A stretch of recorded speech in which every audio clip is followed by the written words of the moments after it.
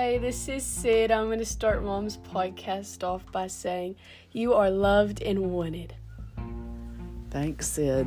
So my daughter wanted to be a part of my podcast this afternoon. I just wanted to share something that happened to me this week.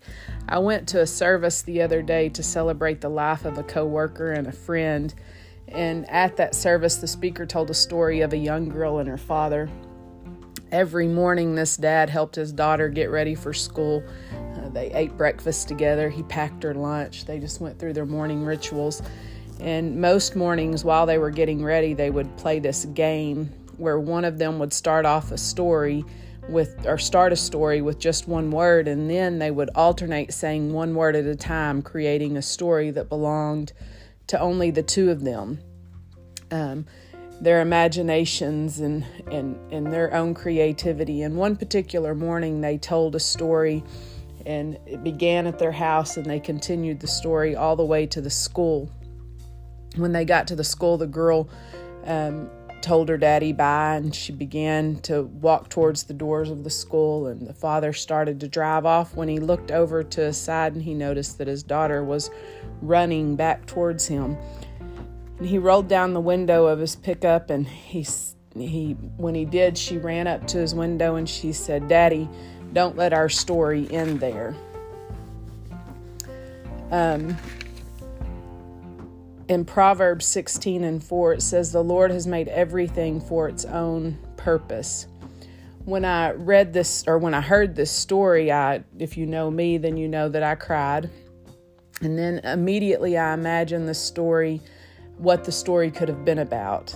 I started thinking about if it would have been me and one of my kids, and if we had been playing the story game, what story would have ended up happening. And depending on which child I was talking to and what season we were in, the stories could have varied from being a princess to singing on the worship team, or driving race cars to now playing Fortnite gaming and things that I'm completely clueless about.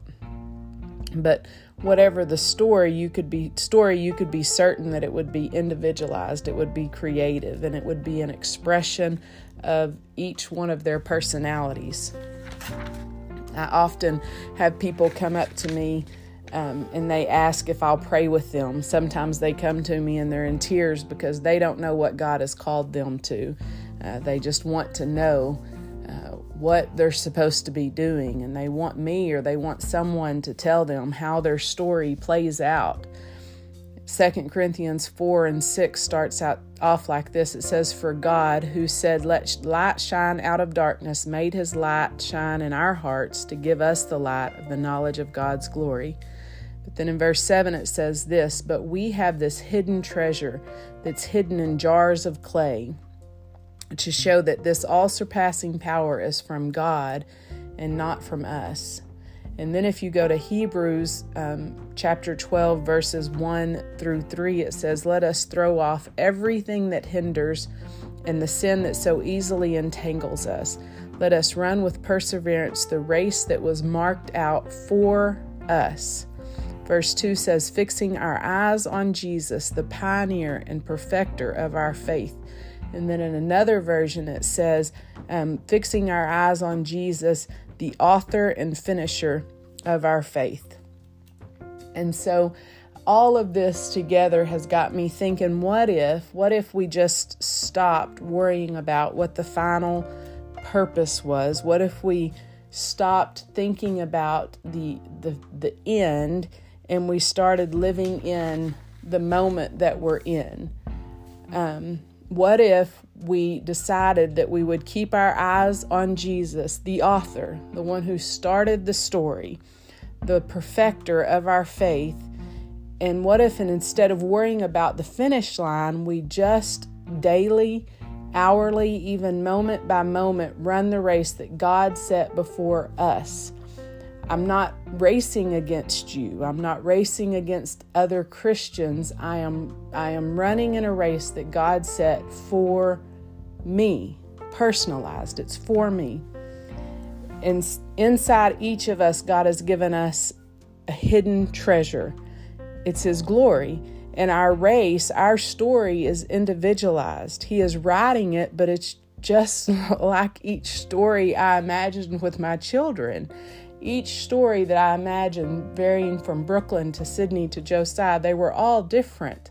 I imagine Brooklyn's whenever she was 2 and 3 years old in pink princess dresses, and then Sydney has always been into sports and throwing the ball and just eager and doing different things, and then Josiah has always been in cars. Each story was individualized, and I believe without a doubt that God has done that same thing for each of us. Our story is personalized. There's not a cookie cutter. Your story with God is a story that only you and God can tell. It's a race that only you and God can go through together. I had a friend, whenever I said that I wanted to start a podcast, I was scared to death because this is out of my comfort zone. And I remember talking to one of my friends, and her response was, well, just do it scared. I don't know what God has designed for each of you, but I know if you have accepted Him in your heart, then you are inviting Him to write the script, and you're saying that I want the lead role in this script. God started your story, and you can rest assured that He will finish it. But we get a chance to walk this thing out. We get a chance to live a life for Christ in front of people. And I believe without a shadow of a doubt that if Jesus were sitting here with me face to face today, and He was starting this script, or He was writing this story, even though I'm 43 years old now and, just kind of in a weird season of my life, I believe if Jesus were sitting here with me today and I started to walk out of this room, He would simply say, don't let our story end here. And I believe that's what He's saying to you today. If you've accepted Him, then tomorrow, even tonight, as you put your kids to bed, as you wake your children up in the morning, as you go to work on a job that you've been doing for 20 years, or if you've just been doing it for a few months, God is saying, don't let our story end here. This next moment, show Jesus. In the big things and in the small things, just show Jesus. Have a good day.